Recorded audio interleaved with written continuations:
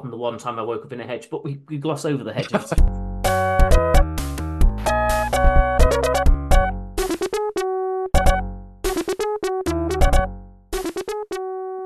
Welcome to the Long Snapper podcast. This is Adam. I've got Mark with me. Hi, Mark. Hello, mate. Pat with me. Hi, Pat. Hi, Adam. And I think it's just the best three this week. Whee! We don't need anyone else. Ever again. Well, no, we do, because our availability can be patchy. So the squad system works largely. And frankly, only having three people, I've discovered, takes far too long in preparation for one sentence previews and stuff. So at least one more person does help. That is a snag. I went on to a second page of writing. It's nearly as long as one of Craig's single game reviews. Well, there was some doubt. No, it's he by gum. It's Northern Craig now. Northern Craig. Whatever. Let's do that previews. There was some question mark about his availability, but he's not here. He's too busy at his local spa to be to worry about things like this. Do you say at 11 o'clock to see if we're still going, so he can talk about the Jets being good? I mean, better. Let's not mention them again. We won't get carried away with that. That's for sure. There were a lot of really good games actually. Yeah. Which was, I don't say makes a change, but it felt like more than normal. It was a good week. Oh, it's nice. It's nice to win, isn't it, Mark? It really is nice to win. Yeah, it hasn't happened very often. But yeah, it was a much nicer experience. I remember winning. That was nice. Oh, I think it'll happen again. You'll be all right. Not this week. The ridiculous thing is we've got to the point where it's like, oh, but we should lose because of draft picks. Draft picks. You can keep your draft picks. I want to watch my team win. I don't care about the consequences. It's just more fun that way. Mm-hmm. Trent Baalke will only piss them up the wall on running backs that don't play. So what's the fucking point? You're angry for a man who's, I think, 3 wins ahead of us and leading the division, blah, blah, blah. Are you leading the division? I think you are. Still leading, yeah, because everyone else lost apart from you this week. Yeah, it was a perfect AFC South week. Who saw that coming? As I said, regress to the AFC South mean. Titans won, everyone else lost and embarrassed themselves. I can't say it was an absolutely perfect AFC South week, and long may it continue. Right, let's kick off in the usual way. There's just 3 of us, but it'll be me versus Mark, I guess, because it's you, Pat. Mano a mano. Yes, I'm going to have to annoy you immediately by having to ask you to enable screen sharing. Oh, we are going to do. Why do we never do this in advance? And then I have to work out how to do it, and I don't really know how to do it. So talk amongst yourselves for a moment while I flounder. I'll remind you of the rules, and you'll be pleased to know that unlike last week's quiz, where the rules turned 3 times whilst they were being explained and then twice more during the quiz itself, these rules... Genuinely, I listened to him trying to explain the rules twice, and I still didn't really understand what was going on in the quiz. Yeah. It was a simple premise made very complicated, which, it's just classic. This one is... Classic name. Exactly the same as the previous times we've done it. There's a board of 9 people. Each one of those people has a stat. You have to get 3 in a row to win the board and the quiz. Once I'm able to share the board, it's we've got to the point. I think you should be able to now. If I got it right, I can now. Yeah, there we go. That one, thank you. So this board, this was the kind of back end of my people. And that sounds rude. I was trying to not repeat any of the stats. So by the time you get to stats 19 through 27, they're getting a little bit niche, I think. So there might be some interesting ones on here. So we'll go with traditional. Adam is flags, Mark is balls. Let's go. There's a lot of innuendo for just the rules of a quiz. Mark is balls doesn't seem very kind, but probably true. Sorry. I'm fact checking, and it stands up to scrutiny. We'll start on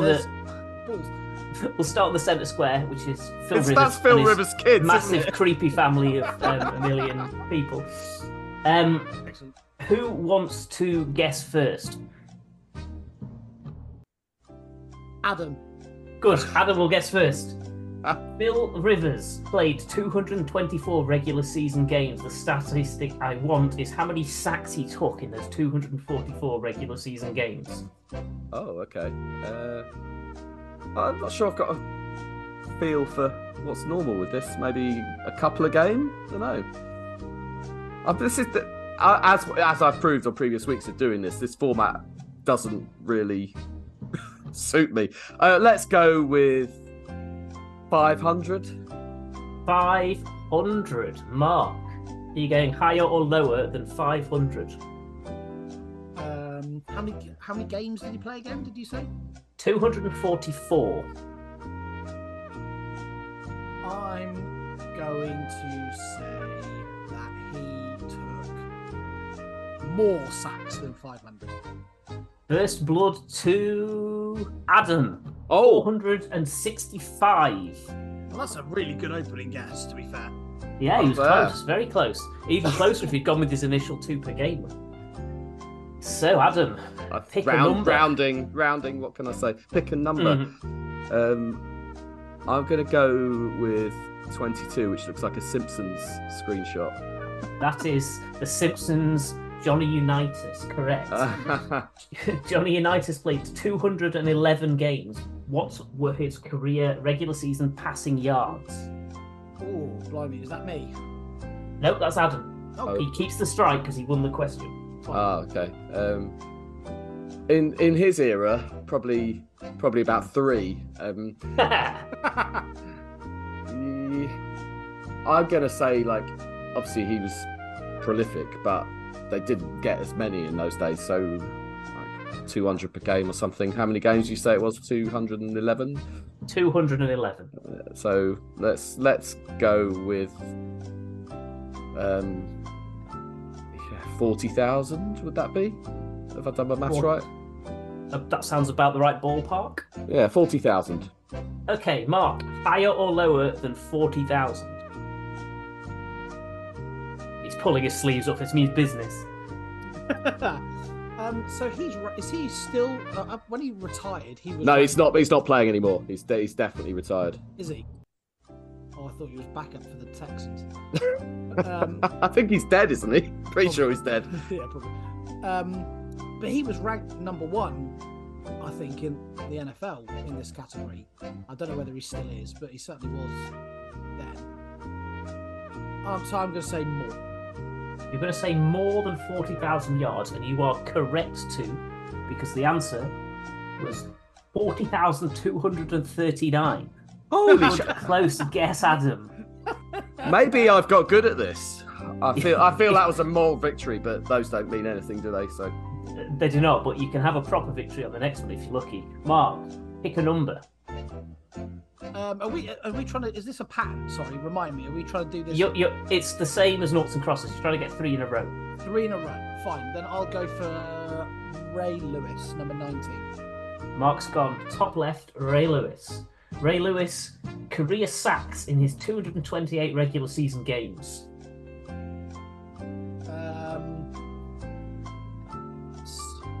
How many games? Sorry. we're not good. We're not good. 228.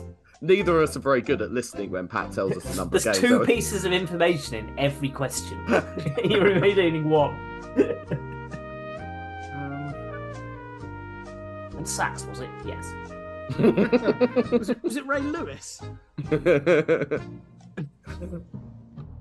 That's a really good question. I'm glad I don't have this. I wouldn't have a clue. This is hard to pitch. Yeah, which is why I'm glad you're doing it. Yeah. It feels like having controls is like a massive disadvantage. It really shouldn't be. In theory, that's It should be the other way. yeah. Because it's not like this is very different to the previous 2 in that you're not getting like multiple a game. There's none, obviously. Yeah, especially if you're Caleb or Chase. So let's say. Sorry, Pat. How many games was it?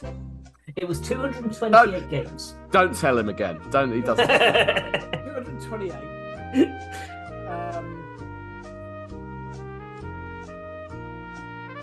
228 games. So I'd say it's at least half that. So that's 110-ish. I don't know. 70. 60. 60. Oh, this is like haggling in reverse. I like it. You're sticking on 60. Is that your final answer? Yeah. I mean, that seems low because that's like that's a sack every like 4 or 5 games, which seems low. Well, I mean, you've got the ability to choose the number. Yeah. 70. 70. You've gone back to 70. Adam, do you think it's higher or lower than 70? Still seems low. I'll tell you what. I'm not going to spend as long as Mark did coming up with my answer. I think it's probably not as many as you think because he wouldn't have rushed the passer on every snap, would he, Ray Lewis? He would drop back into coverage at times as well, or just. So I think it's got to be lower than 70. As great a player as he was. If Mark had plumped to 60, would you have said lower or higher? Oh, I'd been more on the fence. I might have gone. Yeah, I'd have praised his guess if he'd said 60. Too late. Lower than 70, and it's going to be bloody higher now. But hey, it's 41.5. Adam takes the square. Is that right? That's a sack every 5 games. Wow. But yeah, because he wasn't always blitzing. I know that, but it still seems like that's Ray Lewis averaging like 4 sacks a season. How many interceptions did he have? Probably more than. Anyway. Weirdly, that's not on my sheet. I can look that up later. So, Adam, are you going for 27 to take the victory? I feel like I should. I can't see who that is, other than their nice gold jacket.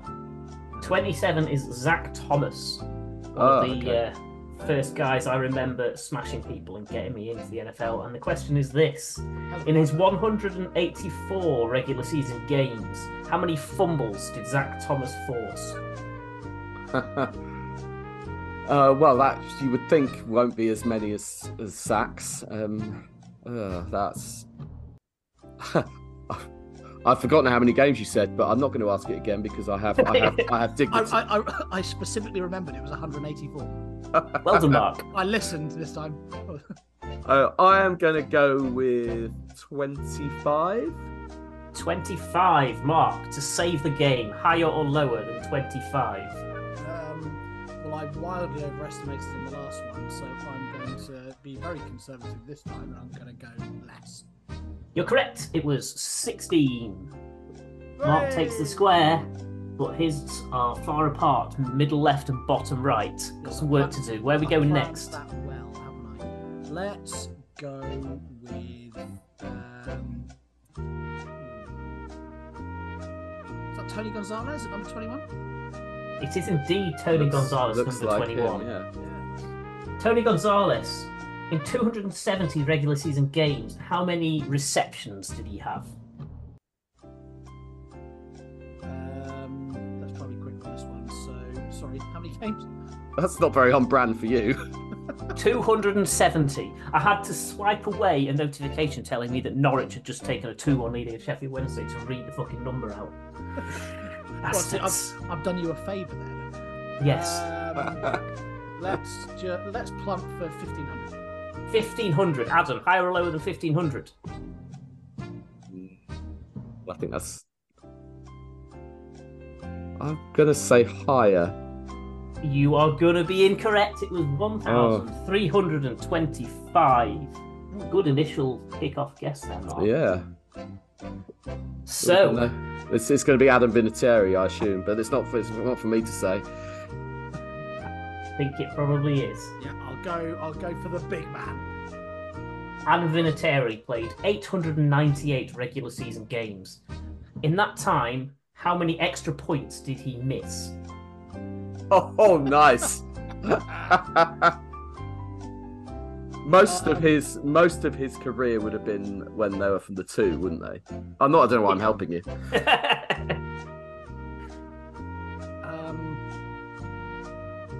He barely missed anything. Like, well known for being. He did in his last couple of years. He went on too long.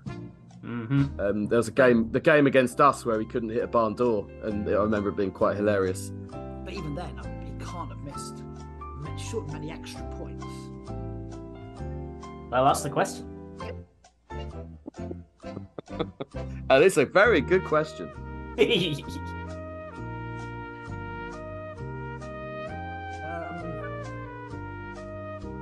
That Jeopardy music goes on a bit, doesn't it? I'm really bad at keeping a straight face while Mark thinks. I'm gonna say 20. 20. Adam, to save the game. Ooh, Higher or lower than 20? I think he probably, they'd be mostly at the back end of his career, the ones he's missed. Obviously, when it moved back, that's probably lower. He's pretty good. Probably lower. Yeah, lower. 24. Mark takes the quiz. Well played, Mark. Well done. And you very neatly left me with 10 unanswered questions so I can get another board out of it. Nicely done. Well, there you go. We could like that. You're welcome. I think I probably only guessed that because Adam reminded me he had a really poor final season. I was thinking, like, in my head, I was thinking 5 or 6. There was a game. I think it's this game where he kept missing kicks, and then they had one. It was a really close game, and he had one in the sort of middle of the 4th quarter, and we blocked it and returned it for a touchdown. It just makes me feel warm and fuzzy inside thinking about that. It's just the Colts, isn't it? Bless them, they had a tough week. He played his whole career at 2 horrible organisations, did Adam Vinatieri, as great as he was. But, should we do the rest of the pod? I guess we could. Do you think it's time we checked in on how our bets are doing? Is that information to hand? Have I picked a bad week? You've picked a bad week because I haven't updated it yet. Okay, let's not do that. Let's do that next week. Or next week. The next time we remember. The short answer is badly, whether I've updated it or not. I think that's fair to say.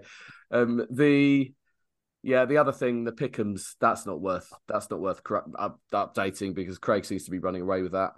Well done, Craig. So at last count, Craig is 4 clear of myself in second, and then Pat in third currently, 3 behind me. Russ is a further 2 back from Pat, and Adam, of the people who've still picked every week, Russ is level with me, even though he's missed loads of picks. Yeah, not a good thing. Which is probably why you're below him in the pecking order. So, a couple of weeks left. It's going to need Craig to. He needs to miss a week, doesn't he? He needs to forget. He somehow got 9 this week, despite the fact it was complete fucking chaos. Yeah, it's pretty much. I think everyone's seemingly averaging around about 8 or 9 right every week now.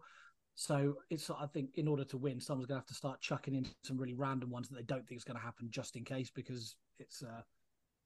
There's a chance. But I was the only person who picked Buffalo over Kansas City this week, so that helped me out. Come on, you Bills! It's pretty rare that I go against the Titans because my heart doesn't let me, but I definitely went against the Titans this week. Week because I'm not an idiot. And then it's doubly annoying when they win and you don't get that pick. Yeah. I mean, I'll have it that way round if I'm going to choose. But it's certainly better that way. Yeah. Right, speaking of games, let's review some 1-sentence reviews. We start with, God, this feels a long time ago. Just because it is. New England 21, Pittsburgh 18. Infinitely more watchable than anyone expected. Yeah, that's fair from what I recall all those many days ago. Tampa Bay 29, Atlanta 25.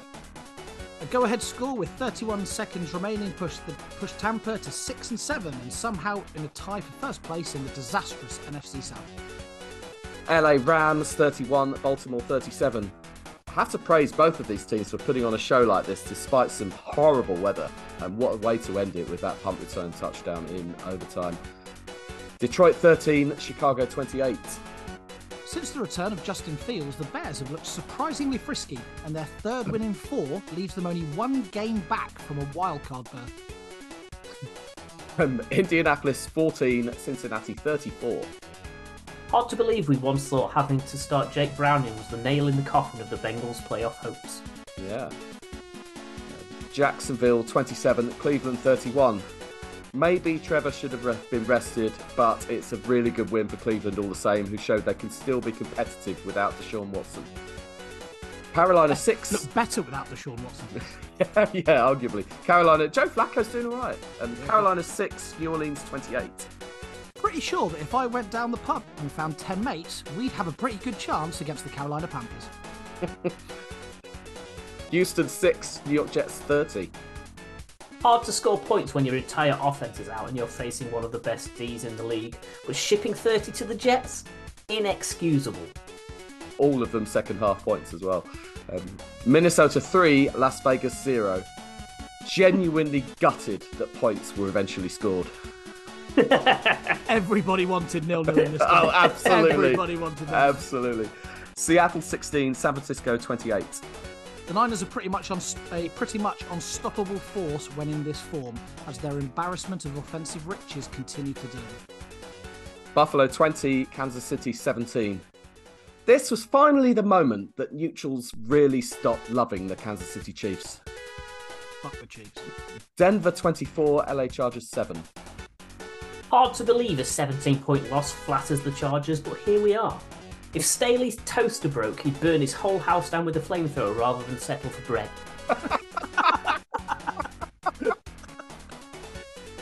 Philadelphia 13, Dallas 33.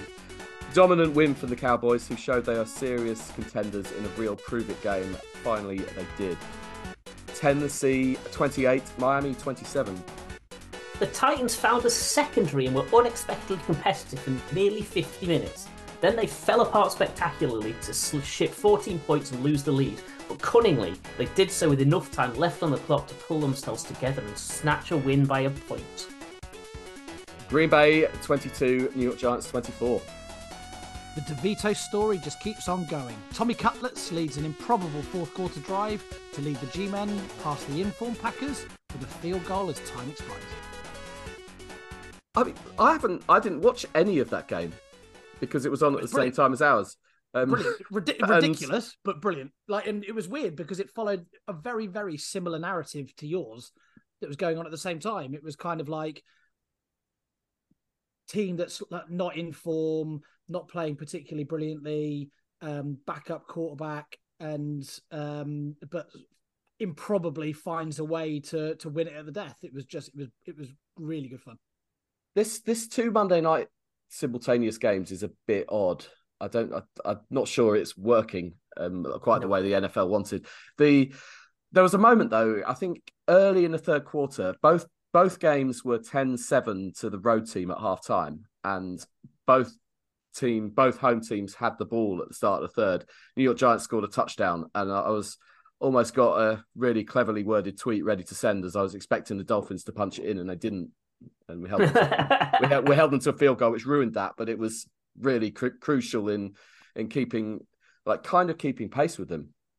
I mean, don't get me wrong, we were incredibly lucky in a few ways. I mean, mainly Tyreek Hill getting hurt, and a few other things went our way. But it was bonkers. And there were games like that everywhere. Just loads of batshit crazy stuff happens, and I absolutely love it. It was one of the better weeks of the season, this one, for drama, I thought. And I thought the 2 games on Monday night worked quite well. I thought they were quite lucky that they both kind of finished at the similar time with the similar stuff going on. So there was a lot of drama in both games at the same time. And I bet the NFL were like thinking, this is brilliant. This is exactly what we wanted. Even though it felt like putting 2 Monday night games on felt like a bit of a mistake that they just kind of then rolled with because they realized that they'd done it by accident.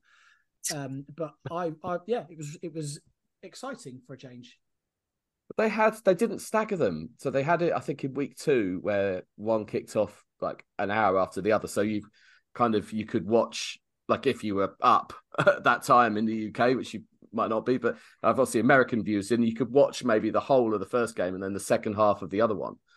But they didn't do that this time. So you kind of channel hopping if you want to watch them, and obviously there's no red zone way of doing it really. So I think I don't know if there's a channel that kind of offered that. I think the Manning cast tried to do it, which maybe that was quite a good way to watch them. Maybe, I don't know, but if you're in the UK and you wanted to catch up with the games the following day, like game in 40 or highlights, you wouldn't have been able to avoid spoilers from the other game because the score was in the corner of the screen the entire time. Yeah.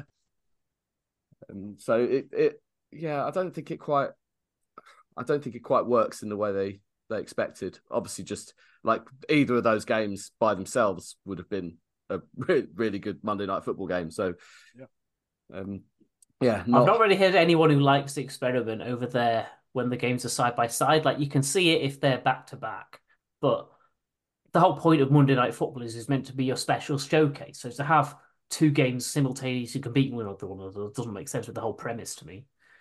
I saw a lot of people on Twitter moaning, like Titans fans in America, moaning that chunks of the game, they make the screen smaller and put the other game like in part of it. So you're watching, obviously, a smaller part of your TV is showing the game you're trying to watch. But weirdly, the Sky feed didn't have that.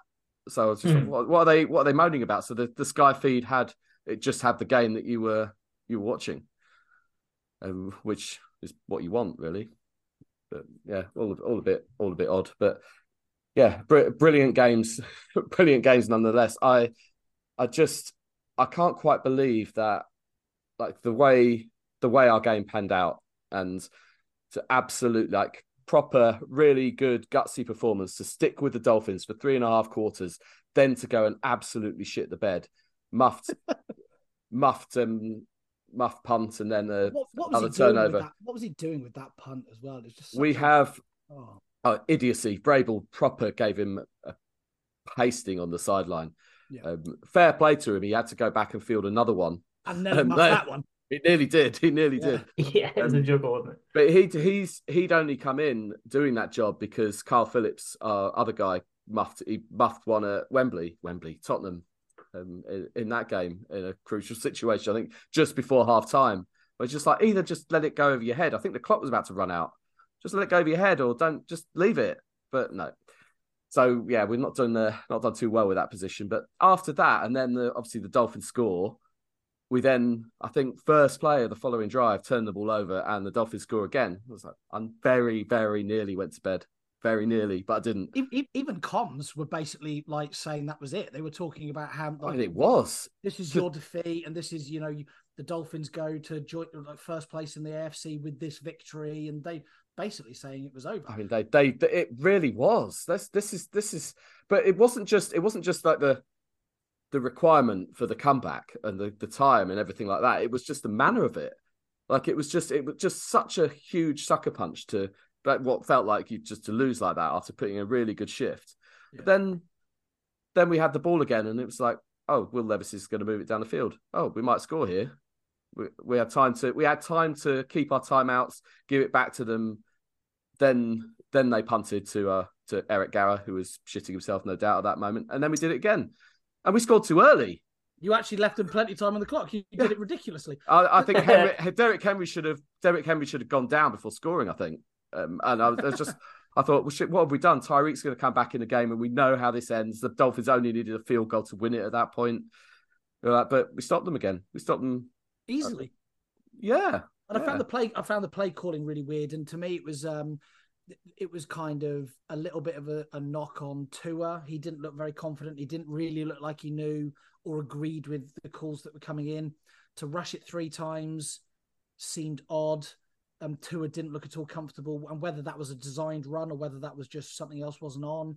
But that last one that was never really going anywhere, it seemed like odd play calling from the Dolphins, and it was by a long way their weakest offensive performance of the season. And obviously Tyreek Hill being out for a large portion of the game. Well, that's the I think that's the bottom line with it. Actually, but they've got other weapons, and you can't like other teams have lost players, and big players. Every team at this point, yeah, and like you can't just fall apart if Tyreek Hill isn't there. I think it shows. You've still got Waddle. You've still got supposedly one of the best quarterbacks in the league. Is he though? No, I don't think he is. No, and I think this game really shows that up. I think it really showed that Tyreek Hill should be the MVP because it without a proper standout QB this year, I could see just the difference in the Dolphins without him versus when he's on the field. And when he did come back in, he clearly wasn't at full pelt, and you could see the drive they brought him back early in the second half. I thought they should use him as a decoy here. They need to get the ball on the ground because we're going to be all over Tyreek as you should be, and I think that with him looking a bit shaky, that was the time to use him as a decoy, run the ball. But they didn't really do that. They were sort of throwing it to other targets and trying to. Waddle's decent. I get it, but I think what's leveled at the Dolphins, you can also level at Tyreek Hill, in that the games that they've lost, where because they've yet still to beat a team that's over a 500 record in the league. They haven't beaten a team yet with a winning record when they played them, and in any of those games, Tyreek Hill is the most he's got in one of those games is something like 60 odd yards. So go and do it against a really good team, Tyreek, and then I'll consider you to be an MVP. Go and have a season where you're not just smashing, you're not being a flat track bully against shit teams. If he goes and does that against the Cowboys or the someone like that, I'm on board. But he's not performed yet when they've played against a good team. I don't know how fair that is. If it's obviously it's harder against good teams. Obviously, good, but if you want to be the fucking MVP, you need to play well against the best teams, and he doesn't. He's very good when he's playing against teams that are crap that everybody beats. Jolly good. Go and do it against even the Bills when they played them. He did nothing, and we weren't a particularly great Bills team at that point. He just I don't know. It says to me. Don't get me wrong. He's clearly very, very quick, a good player, blah, blah, blah. But I want to see him put in a real dominant, 150-yard touchdown performance against a really good side. We're going to hear from Craig when he listens back to this bit. I think the crux of my argument is more just he is that offense this year. Those games. Again, an offense that hasn't beaten a good team yet. Okay, yeah. Right, well, what else has happened? Yeah, the AFC was just mental. I mean, you've got, just looking down the scores that we reviewed, New England beating Pittsburgh on the road felt like a upset, not one that anyone particularly cares about. You had it was a surprise, but both teams were quite bad, so it just stuck a bit of Trubisky tripping over himself and the New England defense forcing a couple of turnovers, and then that was it. That was all they needed. The surprise was Bailey Zappe running a semi-competent looking offense for the first time all season. That's the thing, isn't it? I think there's so many quarterback injuries now that kind of the form is a little bit out the window. When you'd think that the Steelers would comfortably beat a New England team, but this is the Steelers with Mitch Trubisky. And I do think, contrary to what you guys said last week, I do think there is quite a significant drop-off between Pickett and Trubisky from what we've seen in their this season anyway, and Trubisky's career. They're a different outfit, and they weren't all that wonderful anyway. You've also had Indy losing in Cincinnati. Not so much that they lost, but they shipped a lot of points. The manner of it, Cincy look all right with Browning. It's a bit like in the NFL. It's who's got the best backup QB these days, and it was nearly backup to QB because Gardner took a standing 8 count and carried on after the Bruce Grublar jelly legs moment. It was an interesting one, that. Yeah, he was. I'm very surprised that he was still in by the end of the game. It was the same with TJ Watt, actually, in the first game. He took a knee to the chin on play 1, and they took him out, and they spent longer fixing his helmet than they did checking him for frigging concussion. And then at the end of the game, they're like, oh, by the way, TJ Watt's concussed, he might be missing the next game. Well, no shit. You probably shouldn't have played the entirety of that game. Exactly right. Yeah. But Browning looks good, and it's disappointing to see he's good because I don't want the Bengals anywhere near the playoffs. But it's fair play to him, and I feel like he's the type that will have this really good season, probably end up on someone else's roster in a couple of years as like to be given a starter job and then never do anything. The next Matt Flynn. Yeah. He's got a good supporting cast and an OC that's using what he's got really intelligently, but you can't expect that to work everywhere. No. You end up in frigging Atlanta getting just. But yeah, exactly that. But yeah. Oh, you could really see it, and you could see it going wrong as well. You can see all of it. Yeah. The Jags losing in Cleveland. I mean, it's maybe not a massive upset. I would have still, with Trevor not being 100%, I would have still I still thought you'd win that game, Pat. But I picked against us in the pick, and it was partly down to negativity and partly down to what I thought would happen. It was basically the same pattern as the Cincinnati game. Flacco wasn't great, but we repeatedly decided not to bother covering a guy and let him go 30 plus yards for a touchdown. And when you make it that easy for a team to score so many points, it's hard for you to claw it back in. I think 4-point loss flatters us. There was a lot of junk time, yardage, and a nice score at the end that helped us get back to within a score. But it was like, they're 10 points up and just holding us at arm length. Not sure the desperation 2-point conversions for no reason really helped either. It was a game where the offense misfired. The stat line in this is so weird. Like the receiving stat line, which I am loading up because I haven't memorized it. Evan Engram, 11 receptions from 12 targets. That's decent. Then Zay Jones, 5 from 14, and Calvin Ridley, 4 from 13. They're meant to be your wide receivers 1 and 2. And the rest of them were like 4 from 4, 2 from 3, 2 from 3, which is fine. But when you only use 3 wide receivers and the first 2 drop like 9 passes between them, what the fuck do you expect to happen? Ouch. Yeah. And the Texans, obviously, to complete the AFC South Circle, another weather-related game, really. Obviously, CJ Stroud went out the game. That's not going to help anyone. Davis Mills ain't it. No.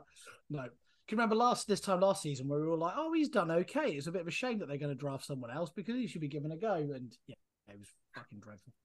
I mean, he only had 5. Yeah, not great.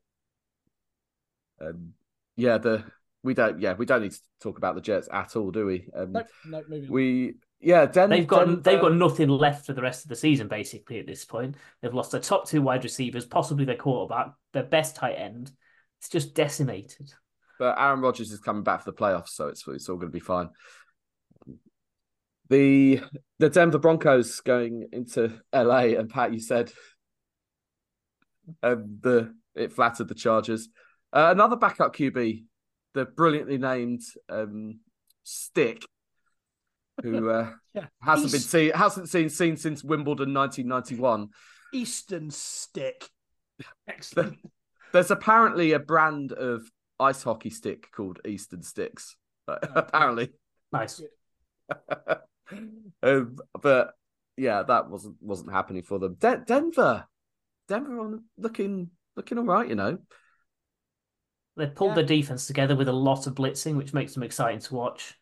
Alex Singleton smashing off faces is always entertaining. And aside from Jerry Jeudy not being able to catch a ball or stay in bounds when he does catch a ball, it's looking pretty rosy in Denver, particularly with the Chiefs tripping over themselves. They've got a half a sniff of the division win and definitely a strong sniff of a playoff spot. So good luck to them, I think, in this one. I mean, they were helped a little bit by Staley just refusing to acknowledge that field goals existed. But for the most part, it was Denver's day. Now, I really want to talk about this. Allen head, as it's now known. No, I'm not going to say that again. I'm really sorry. But what a win for Buffalo. And it turns out the Chiefs can't get it done in that final 2-minute drill again.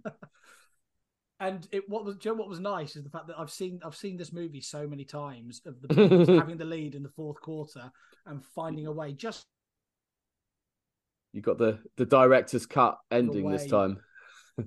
Yeah, finding a way to win it after that was brilliant. And like as fun as the game was, and as good as some of the play on both sides of the ball was, there's something not quite right about the Chiefs at the moment. Offensively, they don't look good. Their defense is better than their offense at the moment, and the most entertaining thing of the whole game was the reaction to at the end of the game. It's exactly that. It's the whole the play happens and everyone was creaming themselves over the play. It was like, fine, he threw the ball to someone else who went in for a touchdown. Brilliant. That's never happened to you against the Bills, has it? Well, that was different because the one that Kelsey threw was actually backwards. Rest in peace to Frank Wycheck, by the way. Yeah, absolutely. Oh, that's horrible news. 52 and you fall over in your home. That's not good. Absolutely. Rest in peace, Frank Wycheck. And yeah, he did some other stuff as well as that. He was pretty good. Yeah, he really was. It's a shame that he's remembered for this one illegal play that was never called right. But... only if you don't understand geometry. But yeah. Anyway, should we not get into it? We do this fairly regularly. But back to the Chiefs being crybabies. So when it goes back and they show the play again, and it clearly stood in an offside position. There's no doubt. It's not even subtle. You never see anyone standing like that. It looks so out of place. No. And what I found funny afterwards, when seemingly the argument from the Chiefs afterwards is that it regularly gets called. It doesn't regularly get called. This is something that you never see. Well, they're all showing it's not regularly stills. That far in front. There were a few stills shown from the Dolphins game. One of the Dolphins players kept doing it, and it wasn't called, which just made it funnier for me. But all we want is consistency. Yeah. But it was like one of the officials. I think it was one of the in the booth officials. Maybe it was Gene Steratore. I think was saying it's not regularly called. You don't see it that often. And then basically saying, but that's because usually the receivers aren't stupid enough to stand in that position. Yeah. That's the reason it's not called, is because people don't do it. But seemingly the Chiefs' argument to this whole thing wasn't that it was it was an illegal formation as well, wasn't it? Yeah. So there was multiple things that were wrong with it. But it was it was mad when you think that they're basically saying, yeah, we know we break the rules all the time, but usually we just get warned by it. And basically you need to allow us to break the rules, especially considering this one ended up in this really interesting play. Because the play ended up being a touchdown, seemingly it shouldn't matter that the guy broke the rules. And... Yeah, but if it's an incomplete pass and the game carries on, nobody's talking about this ever again. It's forgotten about instantly. It's just because of that, and they feel it's that entitlement from Mahomes. Exactly. It's just how dare you do this to us? I'm better than you. Yeah, we shouldn't be calling those kind of plays on the Kansas City Chiefs, because the Kansas City Chiefs are brilliant, and you're missing out on magical stuff like this. Yeah, you've missed out on this magical play. It's never going to be known of again when he gets. It would have been magical if you'd stood in the right place, Kadarius Toney. It's going to hurt Kelsey's Hall of Fame chances, apparently, having that string in the record book. Oh, my God. And when I saw him having his paddy on the sideline, I assumed he was having a go at his wide receivers for being shit, and that would have been more understandable than that's where his rage, happened. That's where his anger should have been directed, absolutely. Yeah. Have some accountability, because they've been letting you down all fucking season, mate. Yeah, well, as Tony Romo said, they can't keep affording to getting in the way of the offense, and they continuously do it, and Kadarius Toney, unfortunately, has done it quite a lot. But it was honestly the reaction to it afterwards, and also the classness of it. Classlessness. That's it. Well, good word. Thanks. For him to go up to Josh Allen afterwards and there to be no good job 17.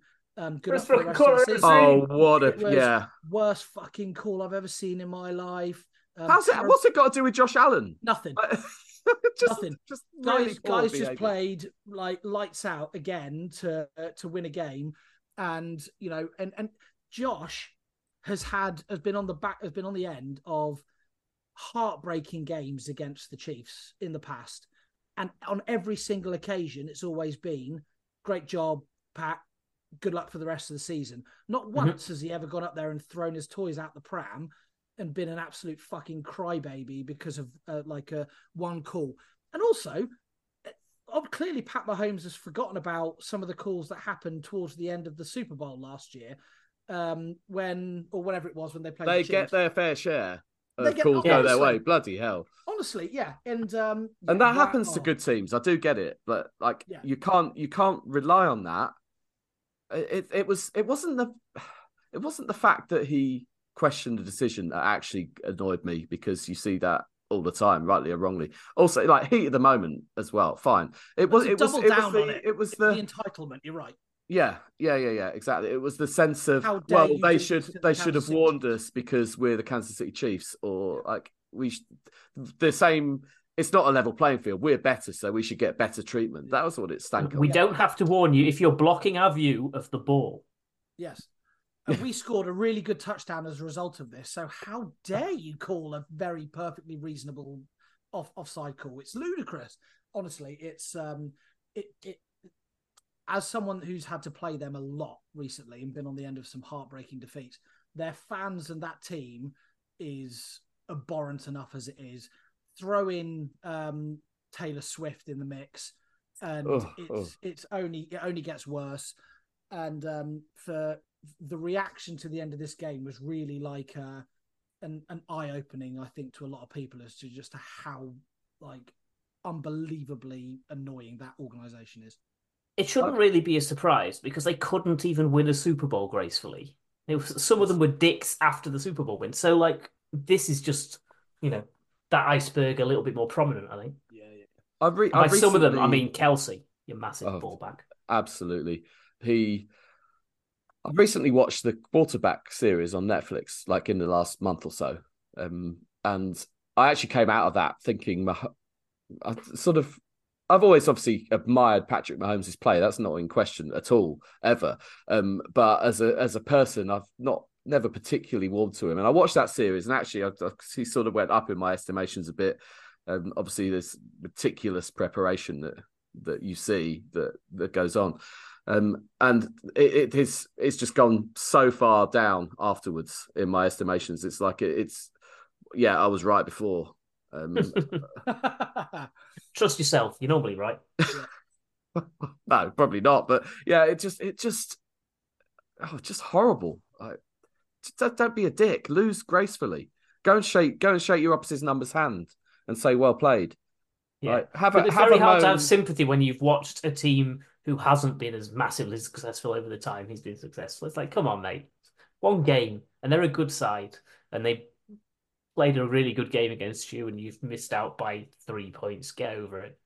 I'm sure that there is an element of it in his ire that is directed at his receivers, like you rightly thought, and maybe it is just frustration that once again they've cost you a win. But a lot of people, as you rightly said, in the heat of the moment, get pissed off and question referees' calls. But by the time he's at the podium, he's probably seen that again. And everyone in the world can see that he's ridiculously offsides. And yet he's still down. He's still at it the next day. Yeah. He slept on it. I don't know if the Chiefs go all the way this year. They may still, but you do. There's a lot wrong with that team. Something is not right. Yeah, there's a lot wrong with that team at the moment. I don't feel like they have. Kelsey doesn't look as dominant as he has been in the past. They're not finding him as much at the moment. The other wide receivers just aren't good enough, and Pat Mahomes just isn't playing particularly brilliantly. And can only elevate so much. Yeah, and the defense is playing pretty well, far better than they traditionally do. But yeah, offensively, it's as bad as I've seen them. And it's still not horrendous by any stretch of the imagination, but it's still they're not that good at the moment. You take Mahomes out of that team, and they're not winning many games. They're not winning with Cheney, are they? No. Or I assume it's still him. But it's no. Yeah, just like all their receivers have, like, Rashee Rice looks like he's pretty decent, but Valdez Scantling and Kadarius Toney and X, Y, and Z, they're just not middling players, aren't they? Really are. That if they were at the Patriots, they'd do nothing. Well, now they would. Tom Brady would find a way, I'm sure. But yeah, we don't. It's not Henny. He retired after the Super Bowl. Did he? Okay. Yeah. Who's their backup? Now there's a question. Where's their roster? He didn't get to throw a pass, so he's not in the box scores. Weirdly. No, I'll leave that one with you. My Swinternet is loading slowly. I think it is. Blaine Gabbert, of course. They went from ex-Jacksonville shite to ex-Jacksonville shite. There can't be many teams he's not been a backup for now, Blaine Gabbert, can there? If he's done the rounds, he's going to be the next, that Ryan Fitzpatrick, and he said Adam Vinatieri, Vinny Testaverde. He's going to be one of those, isn't he, in a few years to come? He wishes he was as good as Ryan Fitzpatrick. Vinny Testaverde would have missed a lot more than 24 extra points. Doug Flutie wouldn't, though. No. Yeah. There's a niche reference. Right. The NFC, we should probably mention it. Big game, obviously, in Dallas, and a really impressive win, in truth. As it kind of, I don't want to say it pains me. I'm not sure if I dislike the Eagles more than the Cowboys. It's a tough one to call, but definitely dislike the Eagles more than the Cowboys. Oh, that's a big call. Definitely. AJ Brown's probably tips it for me, but yeah. I mean, they're both fairly dislikable organisations, but they I think the Eagles are getting into that kind of entitlement territory up there with the Chiefs as well. They had an offensive offside call on one of their tush pushes, which I very much enjoyed. Yeah. But yeah, I think the Cowboys, we have to absolutely take them seriously as a Super Bowl contender. Especially if they can keep this run going and sneak home field advantage if they can manage to get ahead of the Eagles or they are now technically ahead of the Eagles, I think, in the NFC East, aren't they? So if they can keep that place and have a home playoff game, seemingly they're fairly unstoppable there. Unfortunately for the Cowboys, the Eagles' schedule is Giants, Cardinals, Giants to finish the season. So the Seahawks next is their biggest challenge, and they're not that much of a challenge this season. But it didn't surprise me that much, this result, because the Eagles have flattered to deceive all season. I had a really good win-loss record, but there's a lot of games they got over the line without looking particularly dominant. So I thought Cowboys slight favourites coming in, and it wasn't even as close as I thought as a Cowboys win at the end. It was, probably a bit like their game against the Niners, where a game that you think this is going to be a cracker, this is going to be close, it's going to be exciting, and actually they were both convincing wins. Yeah. Well, we've been saying it all season, haven't we, that the Eagles are winning games, but they're not playing well. And as soon as they've come up against two absolutely stellar opponents in their last two games, and they've been found seriously wanting, they should have lost to the Bills the week before. But the Bills contrived to hand that game to them, and they obviously got a 60-odd yard field goal to tie it as time expired. They should have lost. They should have lost their last three. It's quite enjoyable seeing AJ Brown be a bit of a whingy diva. Looks a bit upset with things. That's a shocking development, isn't it? Who knew? Yeah, I think like the Cowboys and Eagles may end up playing again in the playoffs, and it might depend where the game is. It could be everything in that division or in that conference. I think the Cowboys' next two games they go to Buffalo and to Miami. that will be like a really, really solid indicator of where they are. Yep. Well, I think like I said in my review, I think they've proved a huge amount with this win. And you kind of feel the Miami one's interesting. That would have almost been that. Well, prove it. One of these teams can prove it. They could do it against whoever I kind of game. I think they'll beat Miami. I think bizarrely, as our record is harder, I think Buffalo at the minute is probably the harder game. Just because Buffalo on the road, yeah. So yeah, we'll see, but I think we'll learn a lot from where the Cowboys are, and realistically, regardless in the NFC East, all teams are trying to get up to the level of the 49ers. And so wherever they play, just to try and stay at home field as much as they can up until they have to go to San Francisco in the championship game will be the battle. I mean, it looks the Niners are ahead of the rest in the NFC significantly. No, also true. And I think we all thought the AFC was the better conference in the off season, and maybe it still is overall. But I think it is. But I think probably the best two teams in the league at the moment are in the NFC. Yeah. They've got a strong top few, but it drops off a lot more quickly into a lot lower level than the AFC. Whereas the AFC has got a lot of teams at 7 and 6, the NFC has an awful lot of teams at 6 and 7, and one of those is in 4th place. You just have to look at the Lions division, and they're going to fall into the playoffs despite being crap for the last quarter of the season because everyone else is worse. Yeah. The Detroit Lions, what? Well, Rich said this because he sort of wrote my agenda, and then didn't turn up. But his question was to what he wanted to talk about. Are the Lions going to win another game? Which it's perfectly feasible that they don't, as crazy as that might seem. They've got the Vikings twice and the Cowboys, so potentially, I suspect they win one or both of the Vikings games probably. But you could imagine a world where that happens. If there's a team that do that, it's the Lions. It's just history. That's just how it goes. They could lose every one. They could lose every one of those and still make the playoffs, though, couldn't they? Yeah. So they may not win another game and lose and still make the playoffs and lose in the playoffs. Yeah, you can see it. Yeah, but and that Broncos game is a massive game for the teams in the AFC in the playoff hunt. Huge, because the Broncos' schedule after the Lions is like paper. So it's with those teams that are battling and trying to win out. If they don't win this game, it obviously puts them a game back. Whereas they're likely to win the next 3. So it's huge game this one. And you trust the Broncos more. And I may say exactly that in my one sentence preview. I've just I'll shut up now. say something else. I'll make it. Change it.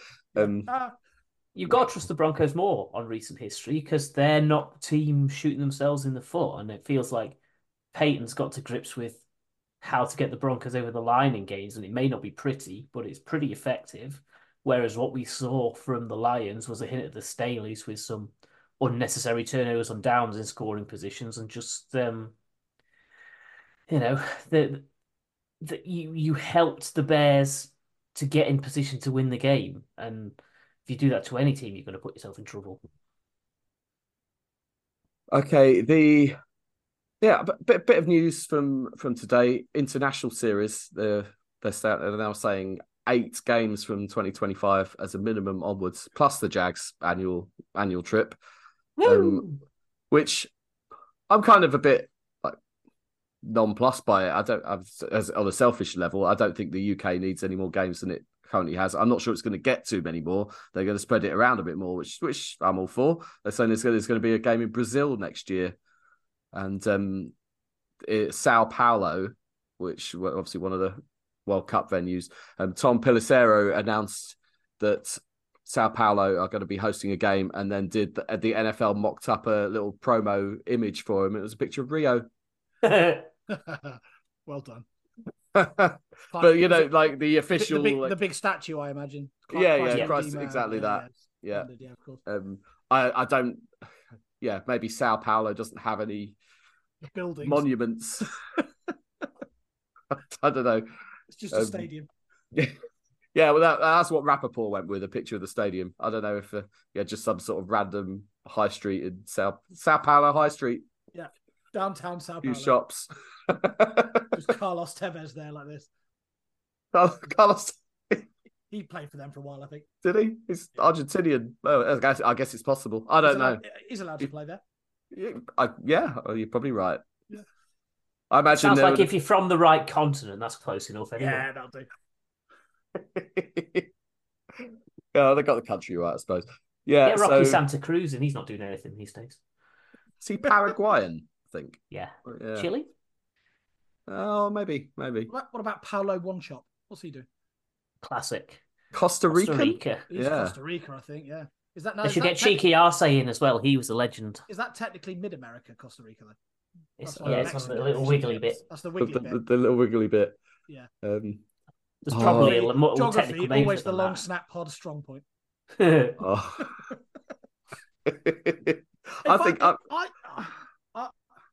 I'm a bit similar to you. I'm a bit like, I find it a bit weird that they're taking so many games on the road now, and I know that they make a massive deal about it, but if this was happening in the Premier League, I think I'd be a bit like, no, fuck you. Like, why are all these games being taken away? Yeah, a little bit. I think I don't know. I feel like they're just F1ing it a little bit, and like, where does it end? There's something a bit weird about the whole thing for like just to chuck. I don't know. It feels too much now, almost.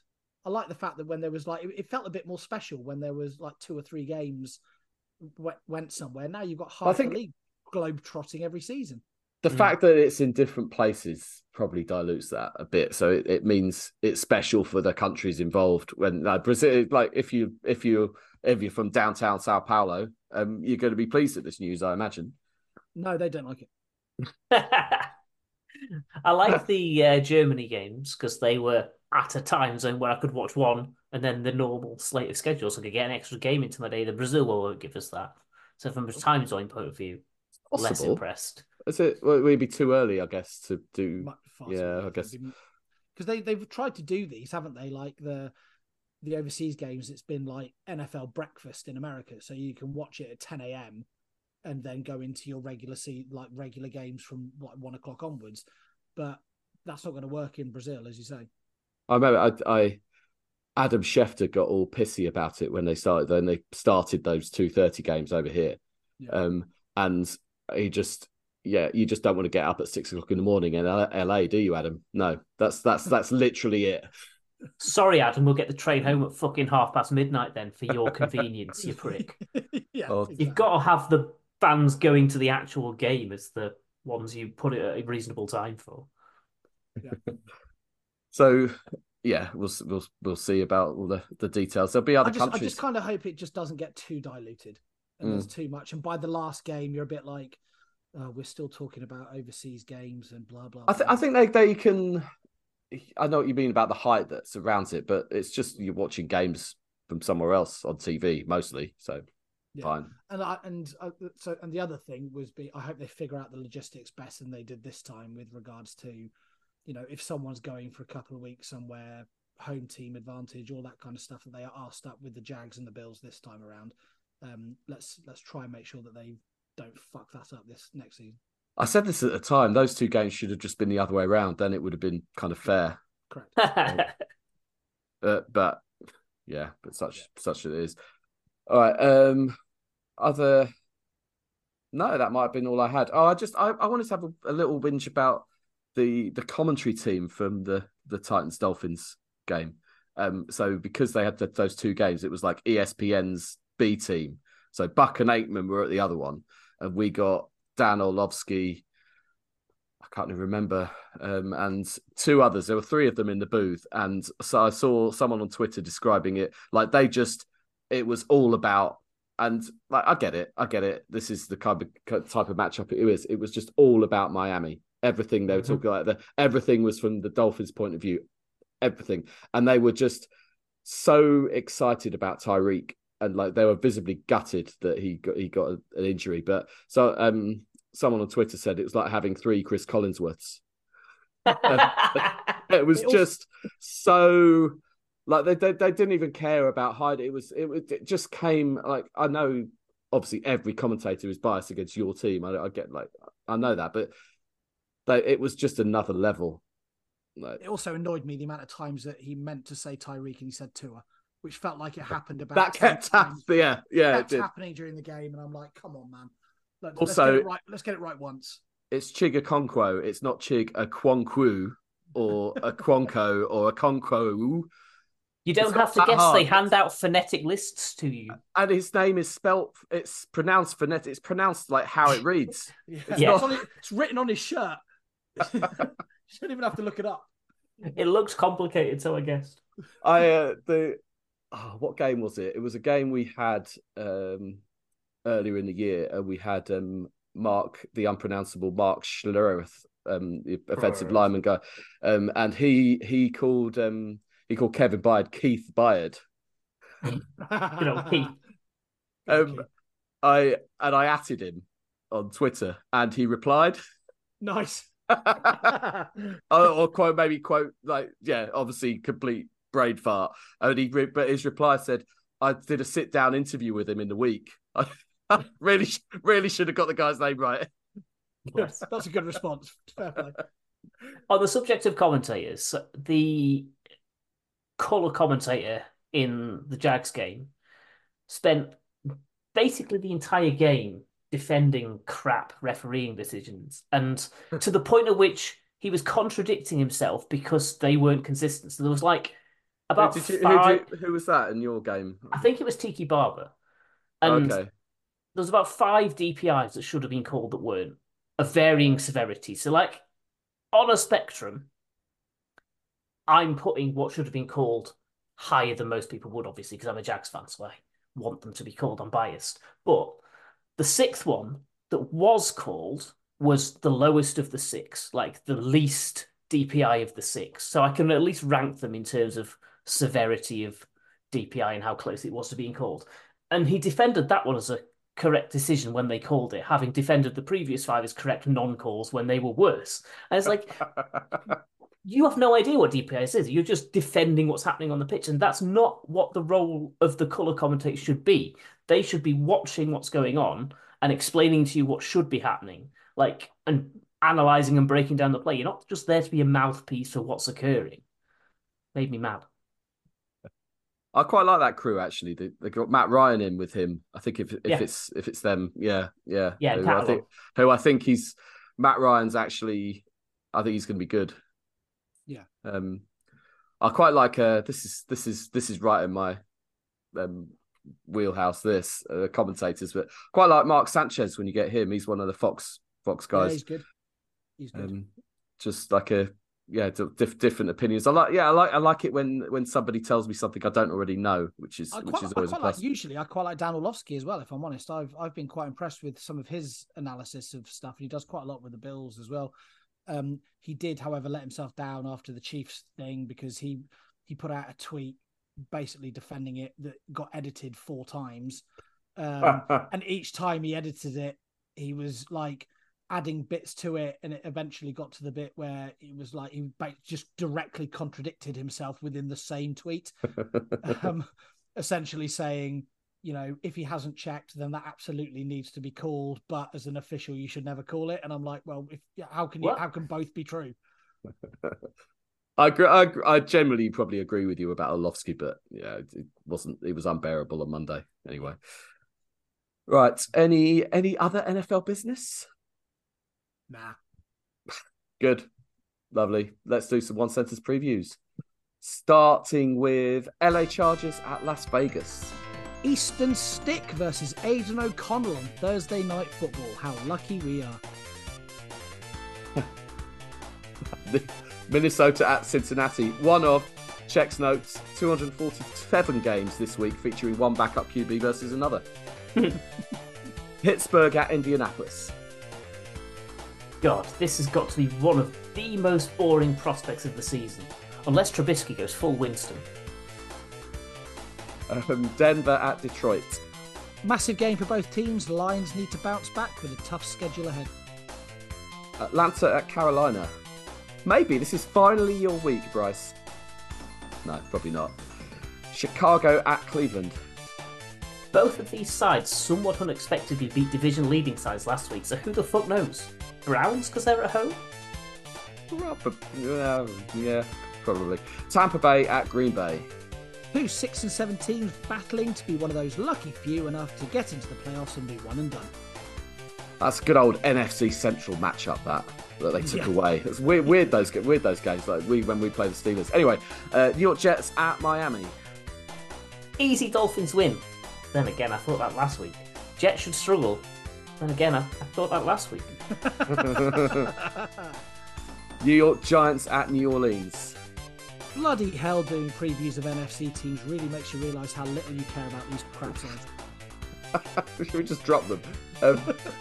Kansas City at New England. Chiefs angry bounce back game or Belichick tactical masterclass? Can't even say it. This season's evidence favours the Chiefs.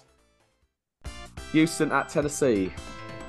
Fans of all other AFC playoff hopeful teams will be hoping that the Titans can build on their excellent win over the Dolphins to add some more misery to their AFC South rivals. San Francisco at Arizona. Only Rich will be worried about this matchup for the Niners. Why? Because he always does. Washington at LA Rams. 9 Stafford slaying. Dallas at Buffalo. If this game isn't played at the Rose Bowl and doesn't feature a comical Leon Let fumble, then I'm just not interested. Baltimore at Jacksonville. 3 weeks ago, this looked like it had the makings of a stellar matchup. Looking more likely now that it'll be a comfortable Ravens victory. Jags on Sunday Night Football, though. What a world we now live in. Finally, Jesus. We go so well. Philadelphia at some other team, Seattle. A tough trip for the Eagles as they try to stop their slide. Seahawks may have a losing record, but at 6 and 7, they're joint 7th with Green Bay, Rams, Falcons, and Saints. So they've got everything to play for and are no pushovers, particularly at home. There you go. Nice Craig one sentence preview to finish. I didn't breathe, so it counts. I'm especially looking forward to a Bill Belichick testicle masterclass.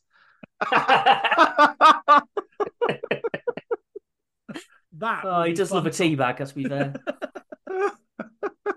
That will be good to watch. I loved the bit after the game where Zappe had a big friendly hug with Bumchin O'Brien, and then Belichick came in and was just like, "Oh, thank you, sir." Yeah. Give a little handshake. Totally different reaction, wasn't it? Yeah, it was class.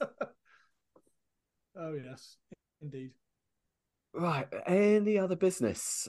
In fact, before we start, it may take one of your any other biznai. I don't know. But Rich wants to have any other business of his own, despite not being here. Which, he's written an agenda, not turned up.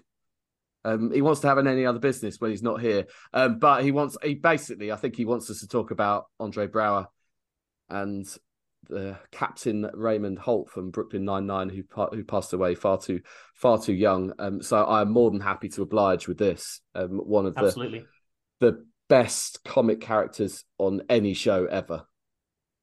Just terrific. I don't know how they got through. I don't know how on earth they managed to make that show without just laughing every single time and never getting it done. Any scene ever. Yeah. And that guy was like an incredible, thespian, theatrical, serious performer, and and he brought that so brilliantly to what was a really, really silly comedy program. But it was almost that him having that gravitas and that persona was what made his character so funny. Just the deadpan delivery of some of the stuff. Amazing. It's the ultimate straight man, but when the later series got on and they had the little cracks in the straight man moments, that made it all the better for the underlining of it. And I think 9-9 was the first thing I saw him in, so I'm planning to kind of go back and try and find some other stuff to watch in the back catalogue to pay the tribute to it. I just want to go back and watch 9-9 again. And I mean, may. that first, obviously. It is just so good, and I kind of only discovered it maybe 3 or 4 years ago. So I obviously went back to the start, and I think I watched it twice. We watched it with Henry afterwards, I think, and it's I think a reasonably safe one for kids. Maybe some themes or whatever, but yeah, just genuinely brilliant stuff. Like obviously it's so brilliantly written, but brilliantly performed, and like he's probably my favorite character from it, I would say. And there were some pretty good characters. Yeah, absolutely. So yeah, there's too much dying too young going on. Yeah. So yeah, rest in peace, Andre. Sorry if I've stolen either of your any other business. Well, I figured someone else would have it, so I didn't bring that along. Good choice. It turned out to be someone who wasn't here. Yeah, I was expecting he'd like recorded his own eulogy for you to play in on as a voice clip, just extra. So, come on, Rich, if you really care. I didn't even do that. Rich has got too big time, hasn't he? Far too big time. What is he doing tonight? Just because he's got a job. I know. Is this how it's going to be? Yeah, he's like doesn't have time for this anymore. Gets a job, does another podcast, thinks he's fucking Clint Eastwood, doesn't he? Like it's like when he arranged a present for Nate by telling me what supermarket to go to and where to drop it off. Pull back the curtain. The ultimate manager. Well, he didn't even do that by himself. He was texting me about messaging me about messaging you. Yeah, sort it out, Rich. Pull it out. Maybe write a quiz. Yeah, up your game, pal. Come on. I mean, you're shit at answering questions, so you might as well have a go at something. Come on. Yeah. Why is that? We always bag on about the Craig quiz. Where's the Rich quiz? Yeah. Have we ever had a Rich quiz? I can't remember one off the top of my head. But he never promises in his defence, so he's not doing the cock teaser, Craig, blue balling us for a quiz. Yeah. Why haven't we leaned on him a bit more about this? He's just strolling along, just coasting it, doing the bare minimum. Yeah. And like we're here doing all the work, or writing all the one sentence previews that he should have had. That took me like nearly half an hour today. Cheers, Rich. Prick. And also, speaking of quizzes, Craig, you've got about 2 months. He's not going to do it. You've got about 2 months. He's got 14 months, and we all know it. Right, we haven't even done, none of us have gone yet. Nobody, just Rich, and he's not even here. Who's left? Mark, why don't you go? So I know this guy was always a bit of a bellend, and someone. I thought we'd done talking about Rich. We've moved on. This guy, right? This shows how bad he is. This bloke is much worse than Rich Noonan. Is it Jurgen Klopp? He's always been. I mean, he's even worse than Klopp. That goes to show how bad that is a much more measurable bar. Yeah. So you always knew he was a bit of a prick, but I want to know if Joey Barton's all right. Oh. Because, like, for some reason, he's full Antonio Brown vibes, isn't it? Yeah. It feels like something's whacked him on the head, and I don't know whether he's advertising something or what. Oh, he's got a book coming out. Oh, has he? That might well be it. But he's like, is it about women's football? He's gone on this really weird tirade about the fact that, and I'm a bit gutted that Russ isn't here because I'm fairly sure that he would have probably been Barton's supporter amongst anyone that was here. But it's he really would, wouldn't he? Yeah, totally. But it seems like a really odd hill to choose to die on, that you've for no reason you go on this rant about the standard of women being commentators and co-coms in matches, specifically highlighting an example where you when you're being interviewed by Piers Morgan, of course you are, that he's the man for that job, is Piers. Yeah, you cite a reason saying that you can't, that like the commentator in this game said that this player had side-footed a shot in, and then when you actually play the clip of what she said, she specifically says in that situation, that's what he said. So Barton accused her of saying that, he's put Something his laces, she didn't say. Yeah, he's put his laces through it. And she's like, this is a joke. Only women don't get the game. He's definitely not done that. They play the clip, and the commentator actually says a lot of players in this situation would put their laces through it, but he absolutely hasn't done that. And it's such a ridiculous argument that anybody that is good at what they're doing shouldn't be doing it because she's a woman. And especially when you consider the state of the vast majority of male commentators and co-commentators that are on the television at the moment that are horrendous. I cannot say that I have ever seen a drop off in quality of commentator when it's been a female do it than there has ever been than it was a male. Everyone has their favorite commentators, and that's brilliant. But this bizarre misogynistic argument that women can't do it because they haven't been involved in the man's game is frankly ludicrous. And You've got the same brains and eyes as everyone else. Exactly, mate. right. There are crap female pundits, but no higher a percentage as there are crap male pundits. In fact, probably right. lower because there's so many more male pundits. Yeah, there are good commentators and good pundits, and there are bad commentators and bad pundits, and the sex that they are has absolutely no bearing into it at all. And I thought you were about to say the sex they are having. But why I thought that was about to come out your mouth, I don't know. Well, maybe that plays a part. Who knows? But yeah, it's really shown Joey Barton up. Is that what they do between the pundits in the studio between kickoff and half time? They're just going half time slow. Yeah. That reminds me of Bottom Live. We had one in the interval. That's what the interval's for. But yeah, it felt like he's had some kind of CTE episode, and someone needs to make sure that he's all right because he's making himself look like an even bigger prick than he ever has done before. I really enjoyed someone commenting on this with a picture of one of his pre-match team talk boards, and it's just full of buzz phrases that don't really mean anything. Show football courage, be brave, you're unique. You're unique. Yeah, thanks, Joey.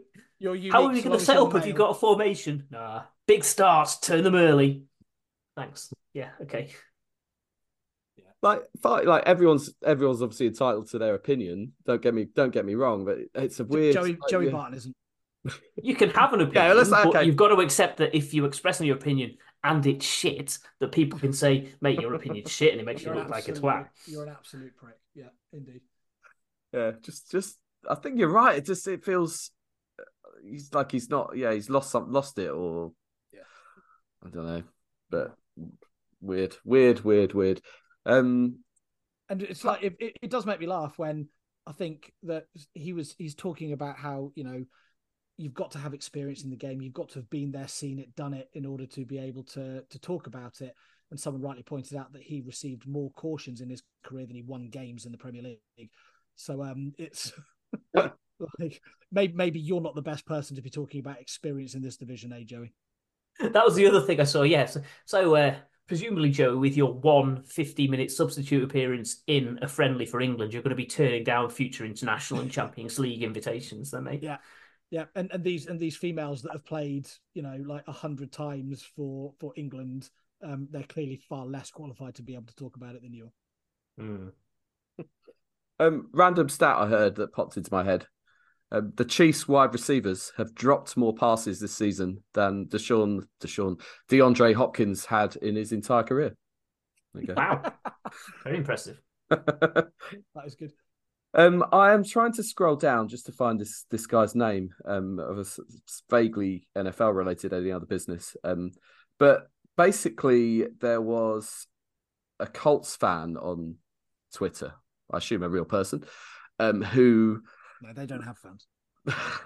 They have Nate. They made with the news of Frank Wycheck passing, made, shall we say, an inappropriate joke on the reply to somebody. I can't remember exactly what it was, but kind of not the point. He got rightly called out by many people. Yeah.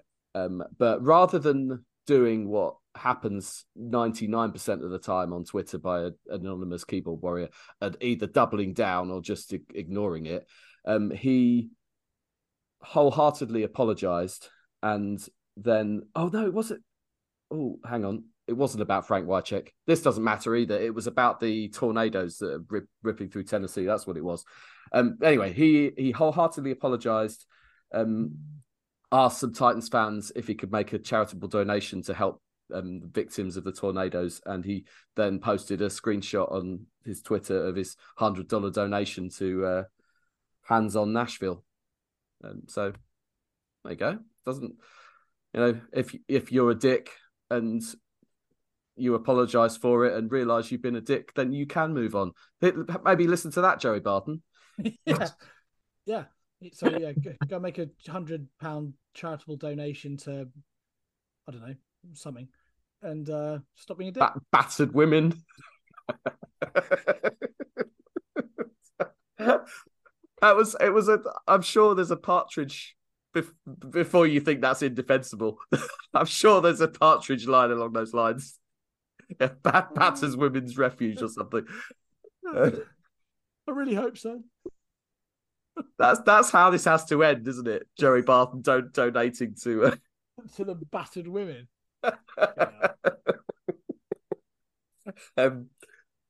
Sorry, Pat. Take us somewhere classier, which wouldn't be difficult. It's not hard.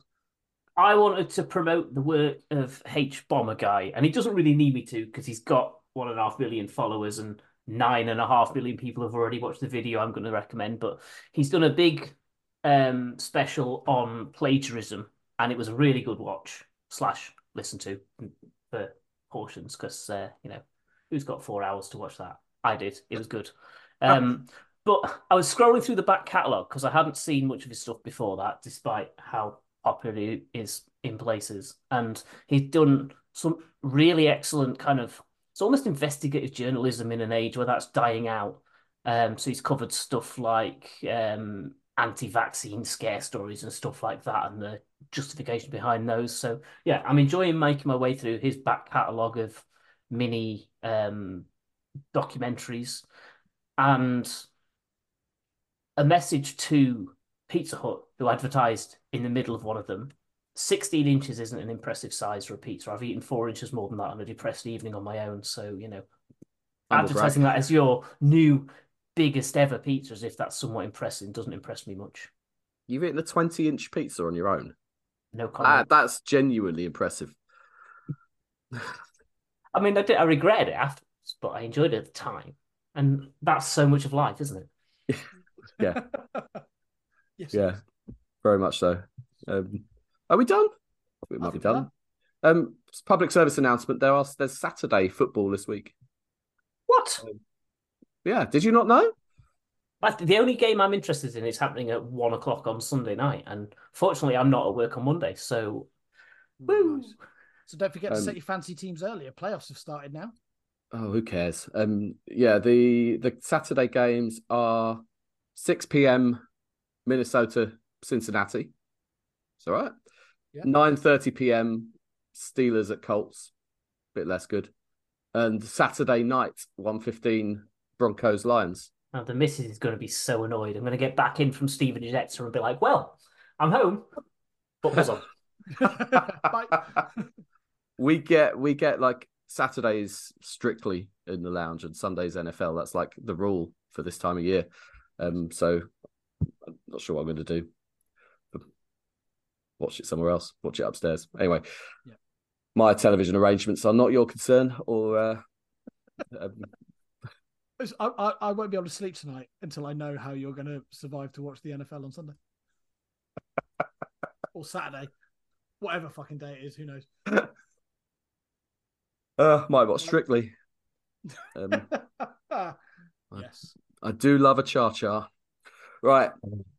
I am done. We are definitely done. Go well. Next week. Later. Blah, blah, blah, blah, blah. Play that music.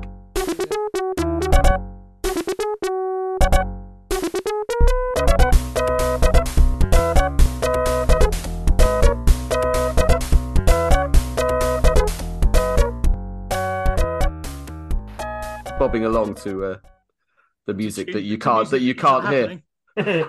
I realised the stupidity of it as I was doing it. Why don't you sing it? See if you do a better job than Nate. No, I absolutely can't do it. You couldn't do a worse job.